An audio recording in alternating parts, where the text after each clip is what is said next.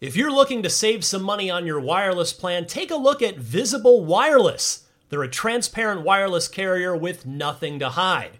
If you haven't heard of Visible, well, now you have. They're the wireless carrier that's making wireless visible. It's in the name. Switch to Visible, where you can get a one-line plan with unlimited 5G data powered by Verizon for just $25 a month, taxes and fees included. One-line wireless, just $25 a month with taxes and fees included. That's unlimited 5G data powered by Verizon. Switch now at Visible.com. You shouldn't judge a book by its cover, but you can judge a company by its name, like Visible, the wireless company making wireless visible. Monthly rate on the Visible plan. For data management practices and additional terms, visit Visible.com. Contained herein are the heresies of Radolf Burntwine, erstwhile monk turned traveling medical investigator. Join me as I uncover the blasphemous truth of a plague-ridden world, that ours is not a loving God, and we are not its favored children. The heresies of Radolf Burntwine, coming January 2nd, wherever podcasts are available. This is Steve Downs, the voice of Master Chief, Sierra 117, and you're listening to Podcast Unlocked, the world's #1 Xbox podcast. Now, finish this fight. Master Chief, out. What's happening, friends? Welcome to Podcast Unlocked. It's IGN's weekly Xbox show. It's episode 576, but our first episode of the new year 2023 for January 4th, 2023 specifically. I'm Ryan McCaffrey. Miranda Sanchez taking a little extra time off. We'll see her next week. But as always with me is Destin Legary, my friend from the greater Los Angeles area. Hello, Destin. Bam! Hey, everybody. I couldn't wait for the first one of 2023. Going to be lots of BAMs this year. Get ready. So I guarantee there is a listener out there who is loyal enough to have a year-long BAM counter to track actually how many that you utter over the course of this entire year. So we'll see. Maybe we can come up with some sort of prize. I probably have a game code I could send to somebody that wants to volunteer to do that by the end of the year, and we'll see. Cut a montage. We should bet. Well, a montage is good, and then we could bet on it too to see, and maybe like loser buys lunch. How many BAMs are in the year? How many BAMs will there be for the year? I like that. Stella Chung, how are you? And number one, how are you? And number two, are you into this? Should we bet on this when Miranda gets back? Yeah, I think it seems fun. Yeah, why not? Just as long as Dustin doesn't throw out the coffee that you owe him for, guessing correctly. Oh my goodness! One time. We are back. We are happy to be back. We had a nice little holiday break. We were off last week, and that gave us some time to finish up or check out some games that we hadn't had a chance to get to. In my case, I finally finished up High on Life, and I have to say, I loved it. I mean, it really made a good first impression on me when I had started playing it, and when I had initially played it for the IGN first. I was hoping, well, is this going to sustain for the whole length of the game? It did for me. I really enjoyed the combat and the different layers of combat with the primary and secondary fires on each of the weapons. And the worlds were gorgeous. The humor really hit for me throughout. Destin, you had tweeted about a funny gag with the last boss. And when I got to it, I was like, I wonder what Destin was tweeting about. And then I got to it, I was like, okay, yeah, that was pretty good. So, and the other thing I'll say about High on Life, for me, it didn't overstay its welcome. It was just as long as it needed to be. I don't actually know how much time I put into it, because I did watch the entire Mystery Science Theater 3000 style movie in the movie theater, which was hilarious that's in there. So that alone was like an hour and a half or something. But I had a great time with it, and I'm glad to see that it seemed to be having a moment there ahead of the holidays and over the holiday season, largely thanks to Game Pass. Destin, how about you? What were you playing over the break? I also finished High on Life. It was great. I liked it much more than I thought I would. I was pretty critical of it going into it, but when you're actually playing it and you're able to make decisions about how you approach each situation, it really hits in a different way. I was pleasantly surprised. I would defeat a boss or two every evening, and by the end of it, I ended up really, really liking the game. It also went on to do like big numbers for Xbox Game Pass. I think it's like the number one game on Game Pass for the holiday, beating out games like Minecraft. Well, it was number one. It was the biggest. It was number one for the year. Yeah, like no small feat. And Squanch Games actually talked about how they're going to utilize the funding that they get from High on Life to make more games and how Game Pass empowered them. There's a great article on the Xbox website about how successful High on Life was and how great that is for Squanch Games. I also played a ton of Marvel Snap. Pretty addicted to that on my phone. If you're not playing it, you should, especially if you like card games on your phone. It's very, very fun. Played some Destiny 2. There's a lot of cool story stuff happening. You're back on the sauce, huh? We thought you were done. I thought you had walked away. I never stopped. I usually play through the I can quit anytime I want, man. I play through the story events, and you can kind of do all that at once now, so it's really, really nice. Or you can just play like an hour every week and, you know, get caught up on what's happening with Clovis Bray and Charlemagne, which is some cool stuff if you're a Destiny fan. And finally, I played the Halo event. There was a Halo winter event over the break, and I always like to play through and make sure I get all the cosmetics for those events because I missed parts of the samurai armor because the way they had events structured in the past was a little weird at first. Like I didn't get it, and now I make sure I get every single little thing. So please do the samurai armor event again so I could finish out that pass that's never going to return. I would appreciate that very much. Stella Chung, were you clowning some fools in a first-person shooter here or there, or what was your gaming break like? Yeah, I honestly I meant to go back to try Halo because a few people asked like, "Oh, are you going to play the Halo event?" I'm like, "Yeah, I should," but I didn't.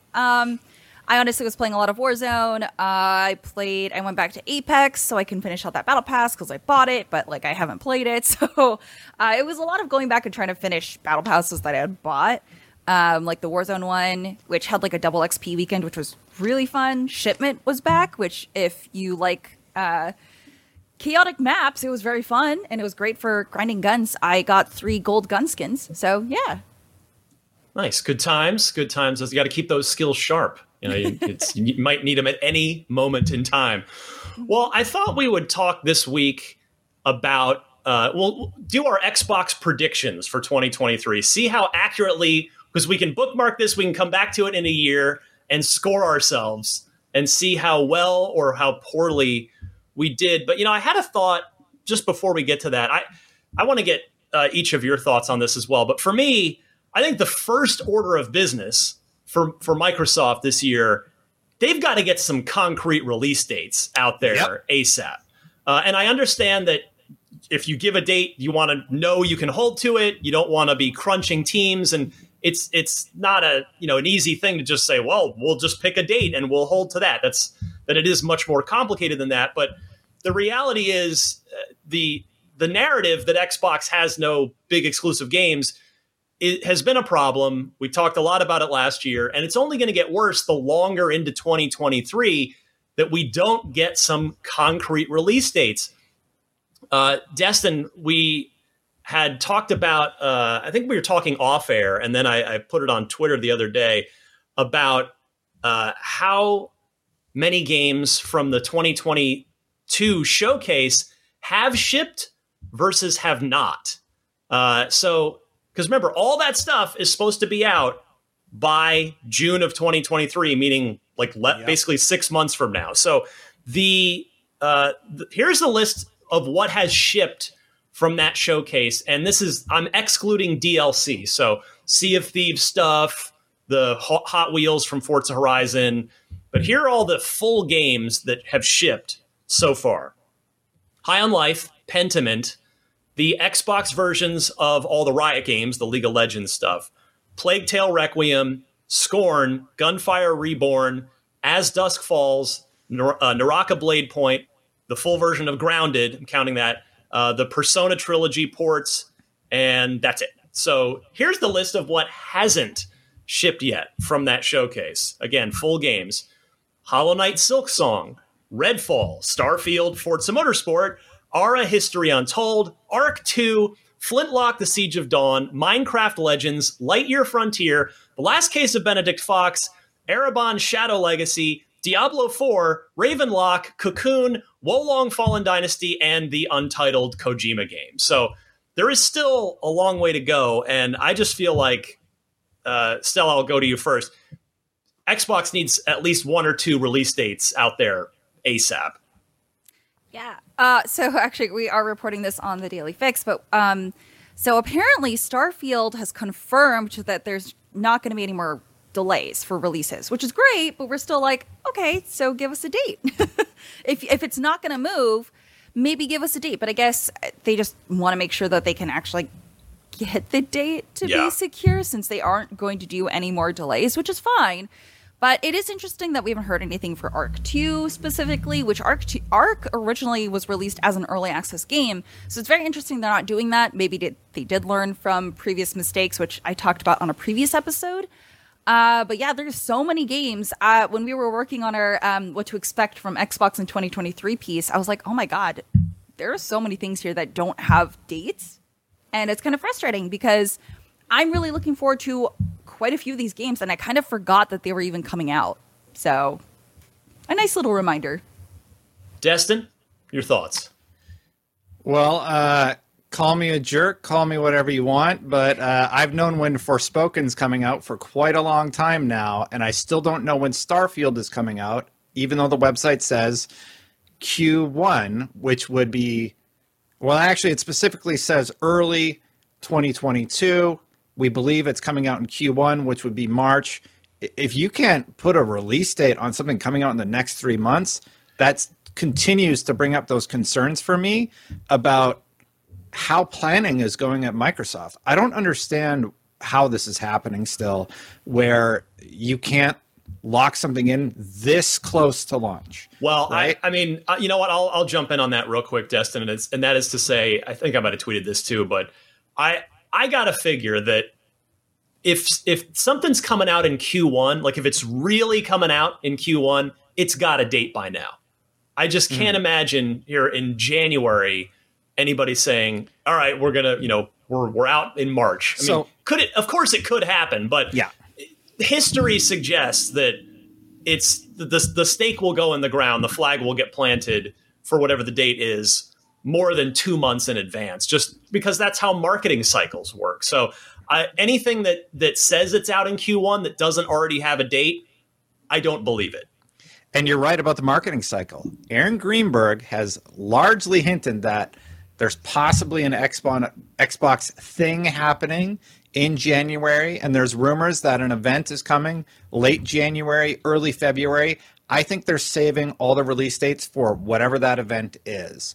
We need to see something new from Starfield. We need to see anything from Forza. Forza is such like an easy win. I'm amazed we haven't gotten another trailer from that. Ryan, we just had the Stalker 2 thing dropped in our lap, and that trailer was phenomenal, and I'm really excited about that. But I agree with you. We need release dates for games. I've been saying that for almost a year. Like, okay, you delayed it to win. Like, you don't have any scope or anything for when this game is coming out. I don't want crunch either, Ryan. But, right, you have to set expectations for your fans. And that's been the biggest criticism that I think everybody has for Microsoft. It's like, games are coming. This is the year. Get excited. It's like, okay, well, give us some dates. Yeah, we need dates to get excited about. Yeah. And Stella, to come back to something you were saying about, you brought up the Bethesda kind of sort of reaffirming the first half of the year release for Starfield with the sort of little update to their website.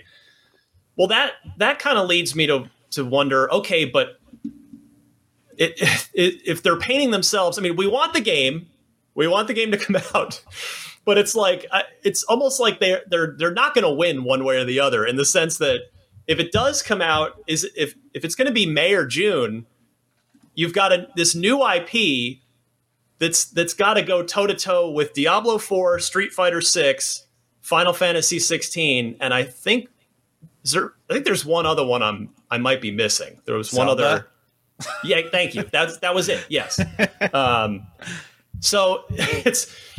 If it's one thing if it's Elder Scrolls 6, then that's an established powerhouse franchise. But a new a new IP is going to have a little bit of an uphill climb against those 20-plus-year-old legacy franchises. You don't want Starfield to get buried by those games. I'm not saying it won't be of the same caliber, but it's just a weird spot now that the longer this goes on, that May-June window has already filled up with some serious big-name titles. So I don't know how this is going to go. I mean, what I would love, if this rumor, Destin, that you're talking about with an Xbox event happening at the end of this month, beginning of next, is true, and I'd love it if Starfield is just coming out in April. Like, hey, April 7th, let's go. Great. Then we'll get hyped, we'll get excited. But man, it's just, that's the thing I'm looking at here heading into the year, is how long is it going to be until we get release dates for some of this stuff? From what Xbox has, again, Groundhog Day style, promised us this is going to be the year. Really, we mean it. So we'll see what happens. And segueing off of that, let's do our Xbox predictions for 2023. I think this is probably going to end up being the meat of the show. We'll go round robin style as we always like to, and three predictions per person. The homework that I gave Destin and Stella on this was, you could go totally realistic, keep it simple, you could keep it all in bounds, or you could get a little ambitious, get a little crazy with it if you want to. So, Stella, I'll go your way first. Give me an Xbox prediction for 2023. Okay, so I misread the thing, but it's Xbox predictions. So I'm not going to do my first one that I wrote, which was that's just fine. a general gaming thing. Yeah, it's fine. That's fine. Yeah, it's okay. on Game Pass. Yeah, I guess so. All right, I feel like Lies of P is going to become this year's Elden Ring. Like, there was just so much hype I like that from the first, like at Gamescom when it debuted with the gameplay. I can tell you, I saw, like, physically, I saw that line go from, like, a 5-minute wait line to, like, 2 hours just to try and play. Yeah. And everything that we've seen from it has been just incredible. And it was this passion project that was supposed to be, like, making fun of, like, it wasn't supposed to be serious. The developers are Korean, and when we got to interview them, they're like, yeah, it was actually supposed to be a joke, but it ended up being something that people really liked, because who wants to play Pinocchio? Like, someone, this character that no one really cared about. They're like, but this is a big thing now, and we're so glad that so many people are this receptive of it. So I feel like it might become this year's Elden Ring. So that's my first prediction. That is a bold one. I like it. I mean, because you're talking by throwing down that gauntlet, you are saying this could be a super popular potential Game of the Year contender, which I like the boldness of the prediction. And you're right. Like, every video we've posted on IGN, some exclusive, some not, that it's done huge views. Like, there is a major interest in this game. You're right. It definitely looks like it could be, at the very least, the next big Soulsborne game, which, I mean, Elden Ring is now about to turn 1 year old. So it's the 2023 is awaiting its next big Soulsborne. And boy, I hope you're right. I hope it is sort of the next, not just big Soulsborne, but a big game by any metric.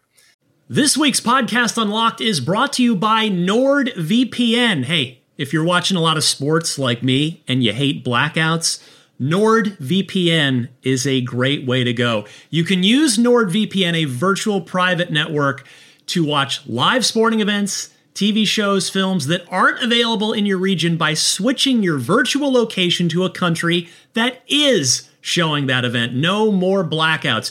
It's also good for plenty of other stuff, like protecting your private data, your bank details, your passwords, your online identity. You can protect your data while you're traveling and using public Wi-Fi. NordVPN protects you wherever you are in the world. NordVPN Threat Protection also protects you from viruses, malware, and phishing sites. NordVPN is also the fastest VPN in the world. No buffering or lagging while you're streaming, and it will stop your ISP bandwidth throttling. NordVPN is the price of a cup of coffee a month, so that is a super affordable, great way to go. To get the best discount off of your NordVPN plan, go to nordvpn.com/unlocked without the E. That's nordvpn.com/UNLOCKD, and that'll give you 4 extra months on the 2-year plan. And best of all, there's no risk with Nord's 30-day money-back guarantee. nordvpn.com/unlocked without the E. Hey there, this is Justin Bartha. I made a funny new podcast, King of the Egg Cream. It has the greatest cast in the history of podcasts with actors like Louis Black. I'm torn by my feelings for two women. Bobby Cannavale. You can eat it, or if someone hits you, you can put it on your cut. Melanie Linsky. I wonder what these marvelous things are that look just like boiled chicken feet. Jason Ritter. I can break things and pick locks and kill people. Michael Stuhlbarg. The whole point is to inspire people that they should make themselves better. Ari Grainer. No, don't whet its appetite. What are you, an idiot? Me, Justin Bartha. That's not just any egg cream, that's a Lemke's special. And all narrated by the hilarious Richard Kind. This is the story of Harry Dalowitz and how he rose from nothing to become New York's King of the Egg Cream. So if you like funny true stories, come listen to King of the Egg Cream, available wherever you get your podcasts. Destin, you're up, my friend. Give me one.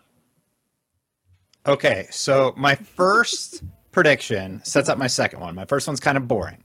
I think the Activision deal closes in around April 15th. And I think there's going to be very minor concessions. The CMA and the EU have entered their phase 1 or phase 2 part of the investigation. And very soon now, I believe on January 18th, we're going to actually hear what they have to say about the deal. The CMA is the one that could actually gum up the works. The pretrial hearing already happened for the FTC versus Microsoft, and Microsoft basically said, look, whatever happens with the CMA and EU, we're going to agree to their consent decrees, and that's what we're going to offer the FTC. And if there are none, we're going to bring this to trial. So they feel very confident about the deal going through, and I think that's going to set them up for some cool stuff with my number 2 prediction. All right. I like that. I hope you're right. I mean, closing by April would be getting out ahead of Diablo 4, which means Diablo 4 could launch into Game Pass. That's the game behind me. Diablo, which is probably, I mean, not probably, along with Starfield, it's Diablo 4 and Starfield for me this year as the 1A, 1B. I'm not sure in which order, but yeah, it would if Diablo 4 could launch into Game Pass potentially, that would be huge for Microsoft. And of course, it's got crossplay. So if your friends are on PC or PlayStation, you're still able to play with them. All right, for me, I'm keeping mine games focused for this. This first one, all right, this is probably not the sexiest or the biggest swing, let's say. But I'm going to say that Gears 6 gets announced this year, and I'll double down and say for a release next year.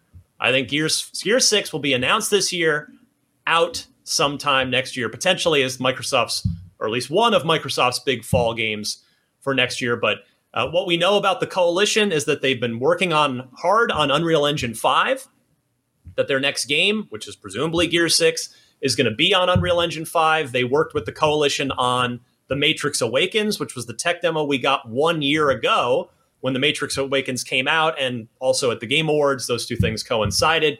So they've got plenty of Unreal Engine 5 experience under their belts at this point over the past year. They did post before that a while ago now saying, we need extra time. Just don't worry about us. It's going to be a little longer than usual. So 2024 would be 5 years after Gears 5, which was the fall of 2019. So that feels right to me. That seems like if they're taking more time, they're jumping to a new generation. That seems right. So I think we're going to get that announcement this year, and that game's going to ship next year. All right, let's head back around. Destin, I'll go back to you. You left us hanging with a little part 1. Let's get the part 2 here of your first prediction. So part 1 was the Activision deal closes by April 15th. That's actually a little bit from Michael Pachter, who thinks that things will be all settled because all the jurisdictions will be likely completed by that point, including the FTC trial. Let's talk about what that means for Game Pass, though. There's already 50 games confirmed for Game Pass this year. Forza, Starfield, Stalker 2, Redfall, Atomic Heart, Wolong, Amnesia the Bunker, Ark 2, I believe GoldenEye's on that list, Lies of P. Wait, what GoldenEye? You mean the game that's never, we keep expecting to get announced and never gets announced? Yeah, let's put that one in quotes. GoldenEye, the game we all know exists and some of us have played, but yeah, for some reason it's not out yet. Anyway, I think this will expand with a second event earlier this year, the rumored one, and they're going to lay out the next 12 months. Things like Hellblade 2's release date, finally something about Avowed, finally whatever's going on with Fable. So I think we get the early year event where they kind of talk about the games that we already know about. And then after the deal closes, right around E3 time, we get an event and just the astronomical addition of all the Activision properties being added to Game Pass and Game Pass for PC. Just imagine World of Warcraft being on Game Pass for PC. You're going to get a lot of conversions because you'll likely save on that subscription fee every month and get access to all those other properties. I think it'll be a very big move on Xbox's part, and I think they integrate it into their E3 experience. Interesting. So you think that WoW on Game Pass wouldn't have a subscription fee with it? I hope you're right. That would be great. I don't know if they're willing to walk away from that monthly cash, but it'd be nice. I don't know how they would do it otherwise. Like, look at what they did with the Riot properties, right? You get access to like $1,000 worth of stuff. That's their big push to get subscribers onto the service. And if you just convert those subscription fees into Game Pass subscribers, I mean, maybe they don't get everybody. Maybe a lot of people stay on the legacy payment system. I actually don't know how much the WoW subscription cost is. But if you get new players like me into WoW because it's on Game Pass, then you can not only bolster how many players you have in World of Warcraft, but you can also bolster your Game Pass numbers. I think it's going to be really hard to beat the Game Pass subscription service once the deal goes through. And I'm pretty confident the deal's closing. Excellent. The I like monthly it. sub is $15 basically. For WoW? Yeah. So, yeah, potentially, if it does become part of Game Pass and it's included, then you save a few dollars. But Stella's prediction might be good to go to now, actually, because maybe it evens out that way. Let's do that indeed. Stella, you're up with prediction number 2 for 2023. Sure, yeah. I feel like Xbox/PC Game Pass may raise prices just a few dollars this year. I know we had this conversation before on, I don't know, one of the many episodes last year. But they did raise their prices for, their first-party games, exclusives. So I feel like it only makes sense that they would raise the price for subscription. There's a lot on the list to come out this year. And it would make sense because that's a lot of games that you get for a lot less of a price. Let's hold you accountable a little more though. Give me a number. What for Game Pass and for Game Pass Ultimate? How much do you think it's going up? We're at $10 a month now for vanilla Game Pass, console Game Pass, $15 for Ultimate. So where do you think they're going this year? Because I agree with you, by the way. I think Game Pass prices will go up this year. It's $10 for console. That's actually great. I feel like I don't know. I said like $5, right? Like I said, even if it goes up by $5, it's still a steal. So let's go with 5. Let's see what the number. Yeah. So 15 and 20 Ultimate. then. Yes. Okay. Yeah. All right. We got you marked down for that. $14.99 and $19.99, right, Stella? Yeah. I think she's right on the money. Yeah. All right. So far, so good here. Again, we're gonna keep track of these. We're gonna come back to this in a year. For me, I'm gonna bring up a rumor. So this has been floating around, and it seems like it kind of went away. But I can see a lot of logic to this happening. So this is why I'm going to go out and say this. I'm not reporting anything. I haven't heard anything. But I predict that Halo Infinite will switch to Unreal Engine 5 this year. This is something, again, we couldn't, it didn't quite bubble up enough to formally report on. But if I think about it, it does make a lot of sense because a lot of the issues with Halo that we've heard about have been with the tech pipeline. And when you onboard a new person at 343, whether it's a full-time or a contract person, and it's particularly problematic on the contract side because you're cycling those people in more often typically because of the nature of contract work, that it's it's a lot of onboarding time to teach them the tools, to teach them, to get them used to the tool set to build the game. So if they were to switch to Unreal Engine, you've got something that a lot of people in the industry already work with, already know, and it's theoretically going to be a lot easier, a lot quicker to onboard people. Now, would they actually switch the entire game?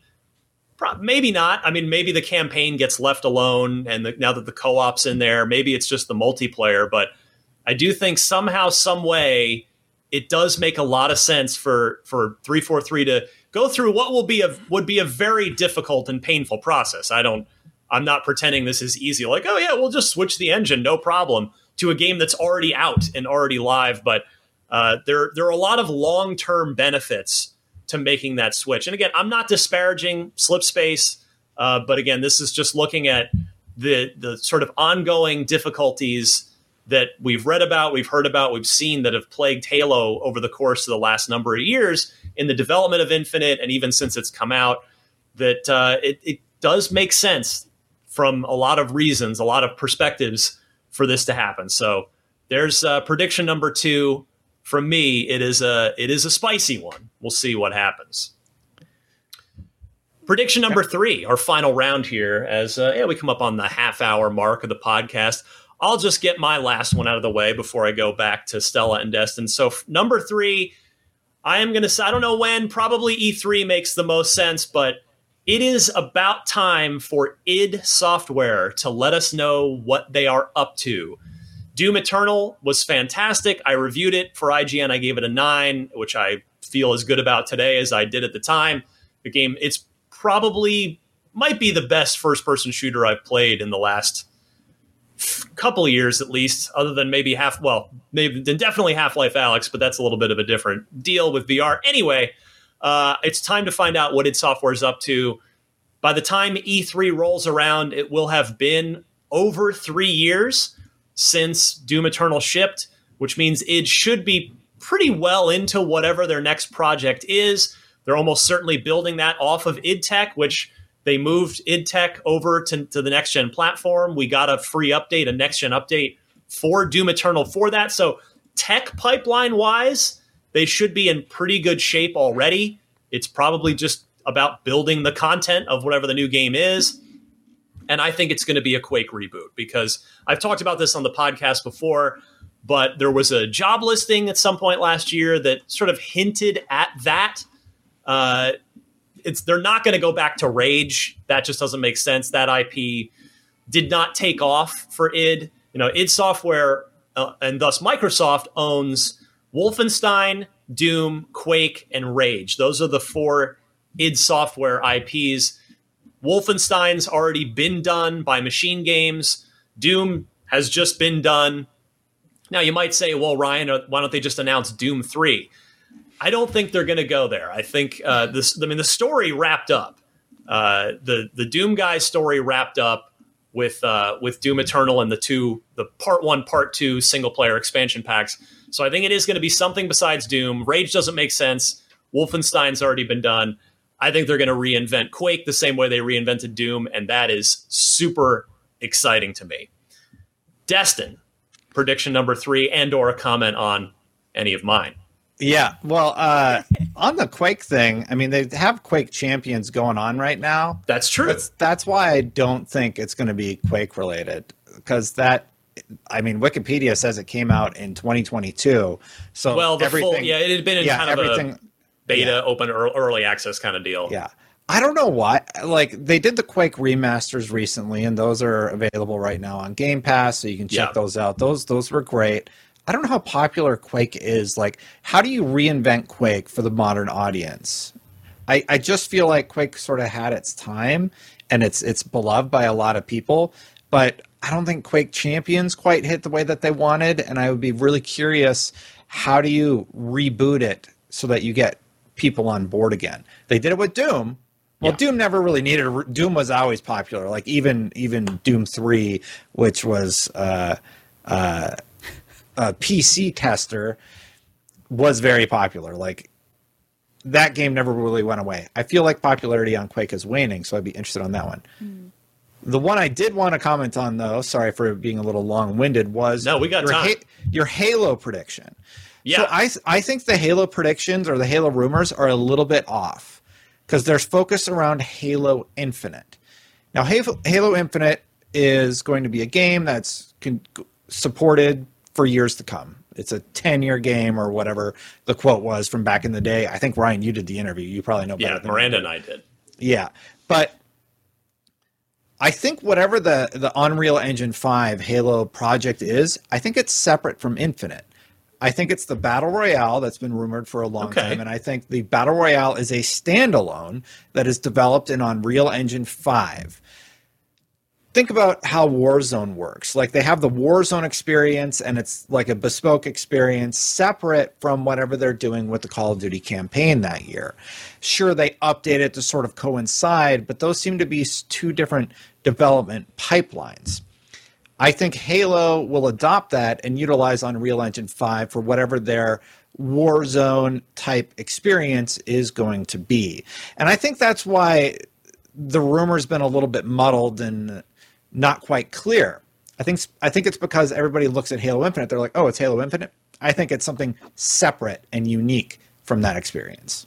Yeah, you might be right. I mean, you just made a lot of sense with that. You had me nodding my head along, yes. So that could very well be. I mean, yeah, the Call of Duty model, the comparison you made makes a lot of sense, where you can still have the core, you can have the arena shooter, Halo Infinite, and then a separate standalone sort of living, breathing. Not that the arena's not supposed to be a living thing too, but yeah, you might be onto something. We'll see if either one of us is correct when as this year unfolds. Stella, your third and final Xbox prediction for 2023.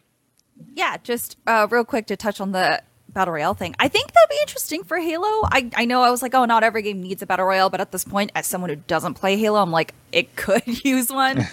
But I don't know if it would be free to play. Like, I mean, it probably would be, but it'd be very weird for 343 to have two free-to-play multiplayer games, right? Like, Call of Duty has multiplayer that you have to buy in order to play, but then there's also a battle pass that you can level through multiplayer for Warzone or whatever else is, like, your main thing. So that'll be interesting. Not saying it's not possible, just saying it's very interesting that they're going to have two free-to-play, like, multiplayer games. I hear what you're saying, but you can't charge for a battle royale in this marketplace, right? Like, it's going to die in an instant. Yeah, no, which is why I'm thinking, like, maybe they'll do something different with a battle pass, but that would be great for its ecosystem because people already struggle with the battle pass in general. So I don't know. Anyways, it's just me thinking, like, how would they do this? So, my last prediction is Outer Worlds 2 is either out by late this year or early next year because the development on the first game was about 3 to 4 years. This did apparently go into production in 2019, so that's why I'm like, maybe end of this year, but it's probably next year because we haven't seen a whole lot on it. We saw that teaser trailer and that was about it. So I hope you're right. I mean, it would be interesting if The Outer Worlds 2 was announced and released before Avowed is. Ooh. That would be. Yeah.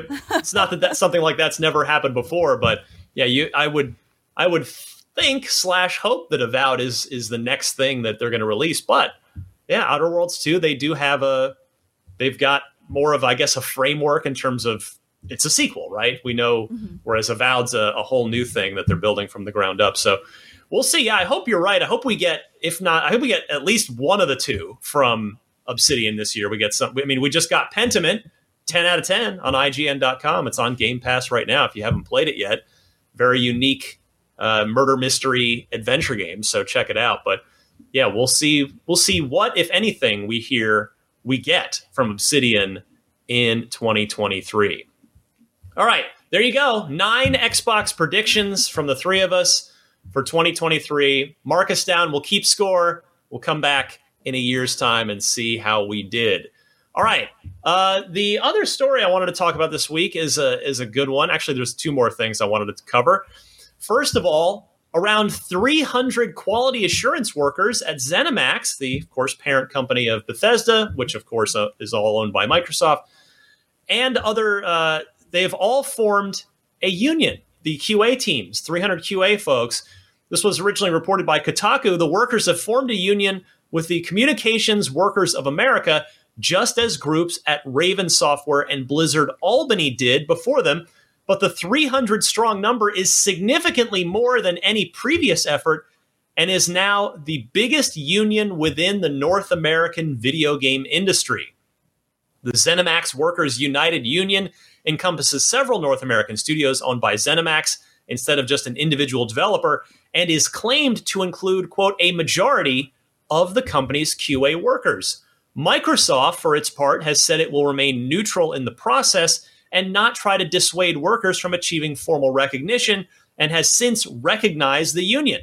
Quote, we applaud Microsoft for remaining neutral through this process and letting workers decide for themselves whether they want a union, said CWA President Christopher Shelton. He continued, quote, the company is fulfilling the commitments they laid out in their labor principles earlier this year while sending a resounding message to the video game industry. The right to freely and fairly make a choice about union representation should be in the hands of the workers, not management, end quote. Destin, your first reaction to this? Great. I like their stance on it. If people want to unionize and they go for it, Microsoft has been very clear that they have no issues with it. Yeah, go ahead, unionize. Like we don't mind. You still making great games? Awesome, go for it. So I hope that the support from the CWA and there was another big union group also that recently said they really support how Microsoft's handling unionization. So hopefully that has a positive impact for a company like Activision, who is about to be acquired, especially as I would argue they need unionization probably more than some of the I don't want to quantify it that way. I would love to see the concerned workers at Activision also get unionization and representation in that way, the way that these 300 testers have. I think it's wonderful and good for them. Well, it could very well help pave the way, right? I mean, it's only a good thing for the efforts, for other unionization efforts, if something at this scale, 300 folks across several different teams under ZeniMax / Bethesda, if this goes through, that'll only be helpful to other unionization efforts. Stella, your thoughts on this one?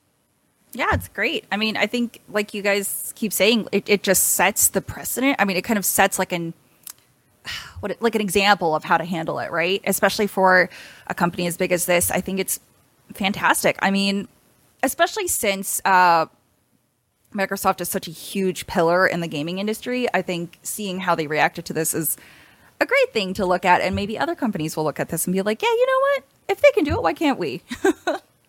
There's been a lot of problems in the industry, right? And I think this is a really great look for something that has probably been needed for a long time, especially QA testers. QA testers are usually regarded as underpaid and very hardworking and an entry into the industry.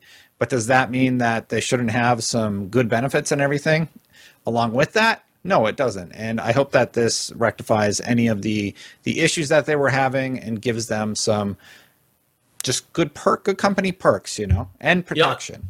Destin, I'm glad you brought that up because I was going to mention the same thing, is that it is to me, as somebody that covers the industry and reads a lot about it and hears a lot about it, it is notable that this is a QA team specifically for exactly why you pointed out, is the QA folks that when we read like Jason Schreier's 2 books about just how the industry can all too often just be this machine that has no regard for the health and well-being of its workers. A lot of times, I'm not making a blanket statement, but he's laid it out in his books at a number of different companies where and QA folks tend to be treated as the most disposable of those people, and it's it's a shame to hear about that. And so the fact that it's the QA teams specifically that are making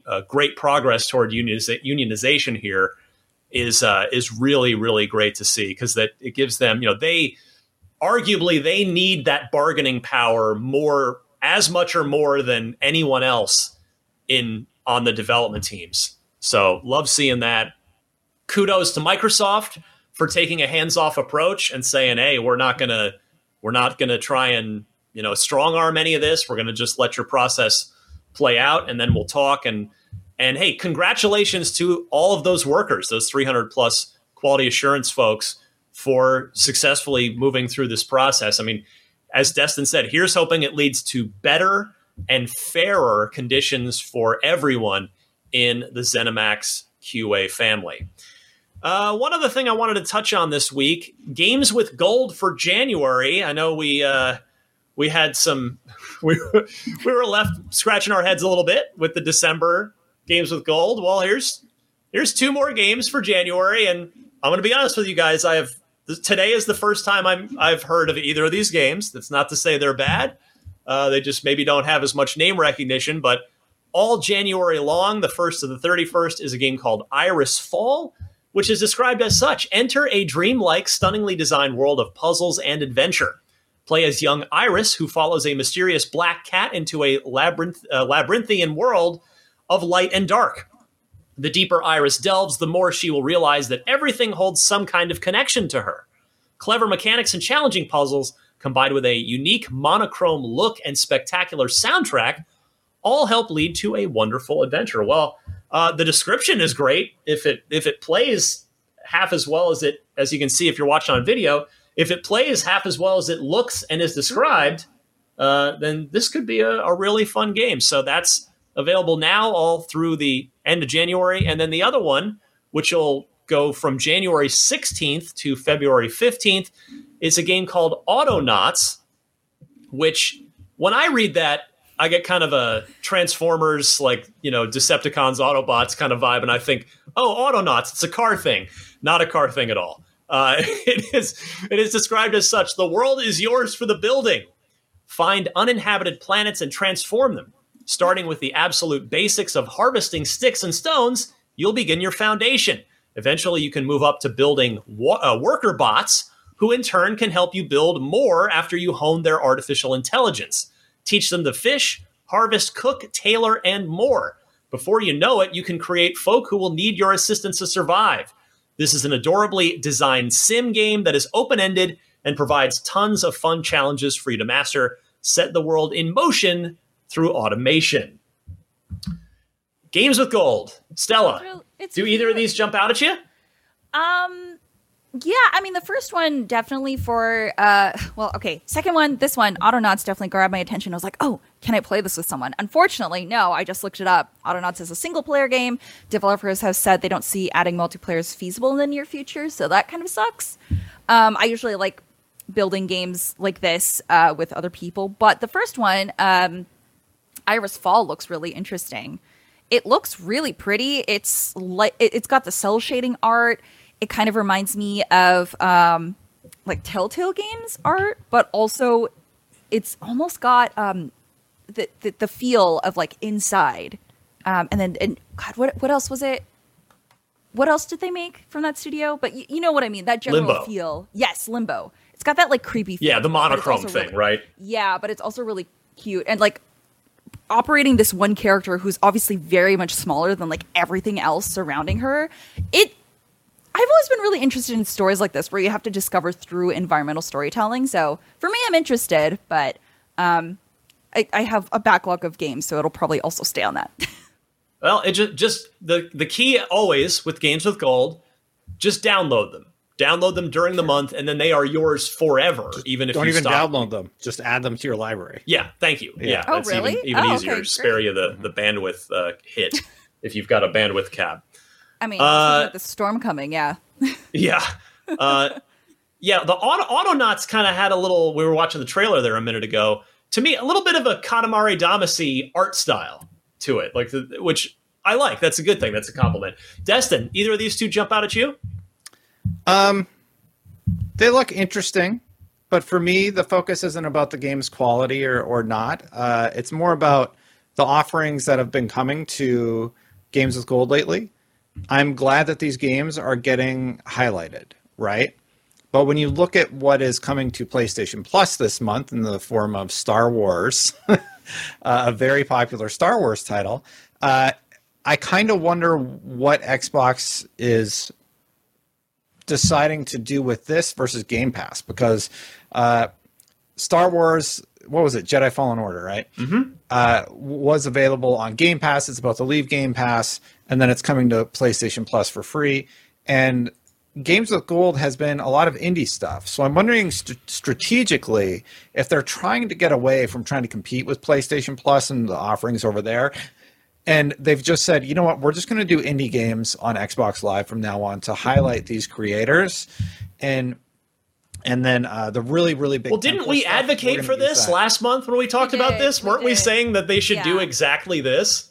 They should talk about it, though. They haven't said anything publicly. That's true. So a lot of people have this reaction of, so PlayStation Plus gets Star Wars and we get these indies. And I think it's doing a disservice to the games. And I think it's doing a disservice to Microsoft by not controlling the messaging and coming out with some sort of strategy or press release for how they're going to handle Games with Gold going forward. Counterpoint, though, Destin.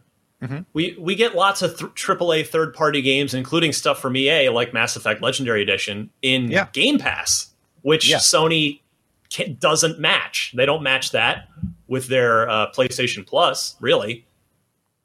No, I agree. My whole thing is, I think if they're going to continue going forward with releasing smaller games as part of Xbox Live Gold and Xbox Live, the subscription anyway, they need to market that. Like, where's the marketing behind this?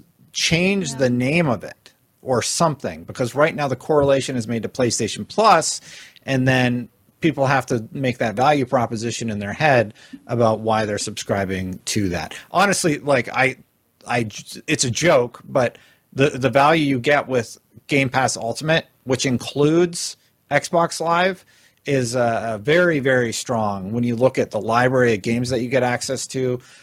Plus you get these indie games. I think it's time to evolve the Xbox Live Games with Gold program, though, or rebrand it. Or we talked about it last month. I'm with you. I'm with you all the way.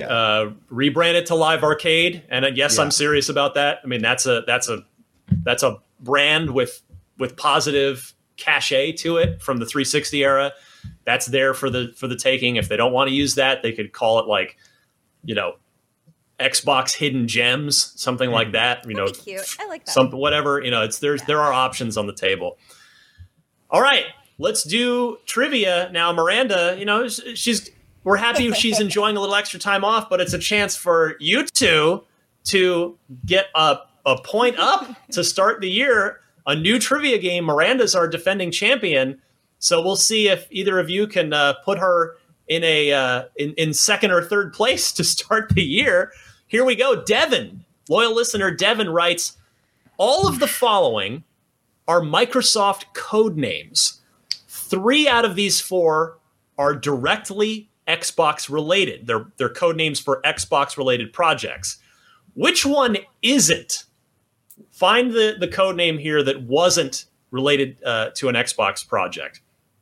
Was it Redstone, Edmonton, Washburn, or Natal? I'm going to go to Stella first. I think I know it, so. Yeah, I'm like, great. The Xbox veteran Destin versus me. I don't know. This one's going to be a wild guess. Xbox related? Yeah, find the one that isn't. 3 of these are Xbox related code names. One of them's not. Tell me the one that isn't. Is it C, Washburn? Okay, Washburn. You can tell I'm very confident in my answer. Destin, you did sound confident. You professed your confidence. Well, I know which one is Xbox for sure. It's Natal. Project Natal was Molyneux's name for the Project Milo stuff. Anyway, it was called Natal. He was making Project Milo. I'm very familiar with what was going on there. Oh, now you got me doubting myself, Ryan. Because was Natal Lionhead and not Microsoft? Anyway, I was going to go with Edmonton. Okay. Yeah. Well, All right, so Destin says Edmonton, and we've got Stella on with Washburn. Well, Miranda will be thrilled that there's still no points on the board. It was Redstone. So, Destin, first of all, Natal is the code name. You were like for dancing Connect. Around it. It was the code name for Connect itself. Yeah. Connect itself. And yes, Project Milo was the Molyneux game for Connect. I made a dumb skit about it. That's why I know. Yeah, like a decade ago or whenever that happened. Damn it, again, I went with my second choice instead. Okay, it's fine. It's fine. What was Redstone, Ryan? And what was Redstone? I'm explaining them. Yeah, so Natal was Connect. Washburn was the Elite Series 2 Xbox controller. Oh. Edmonton was the code name for the Xbox One S. And Redstone is a set of major Windows 10 updates. Oh. So that was the non-Xbox one. Devin, great job. Stumped the panel on this one. Yeah, I think I would have narrowed this down. I think I would have had it would have been between Washburn and Redstone for me, because I did remember Edmonton and I, of course, remember Natal. But I would have been probably flipping the coin between the other two. So good job, Devin, stumping the panel. Miranda will be thrilled when she's back to come back to an even playing field here, but we will try and get somebody on the board next time. I could use your good Xbox trivia questions. So if you've got one, email it to me. The email address is unlocked@ign.com. Include the question, include 4 multiple choice answers, and do note the correct answer in your email. And if you want your gamer tag read on the air, if I choose your question, don't forget to include that as well. And that will wrap it up here for our first Unlocked of 2023, episode 576. I want to thank our awesome producer, Kate, for jumping in this week as we had a little bit of a production shuffle.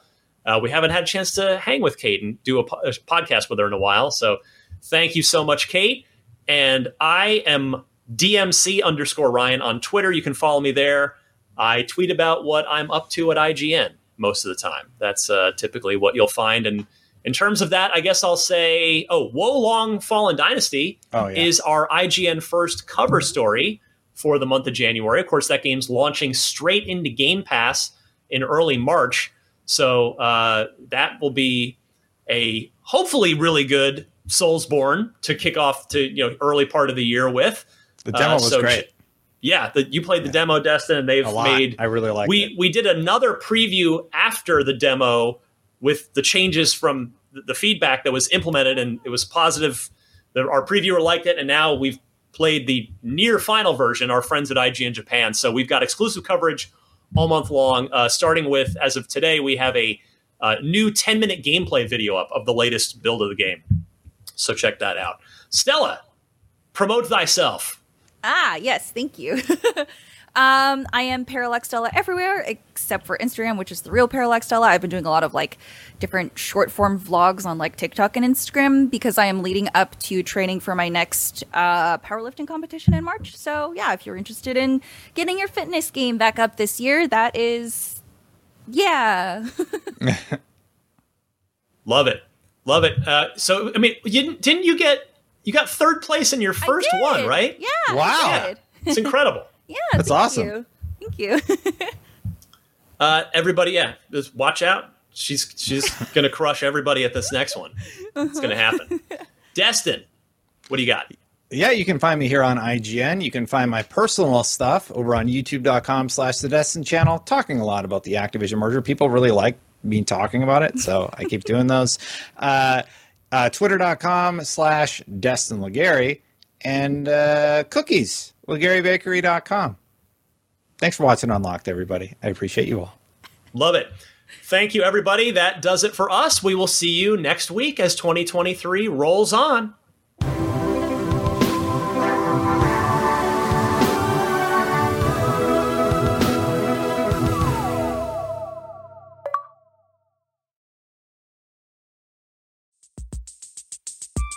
Have you ever watched a futuristic sci-fi movie and wondered, but wait, could any of this really happen?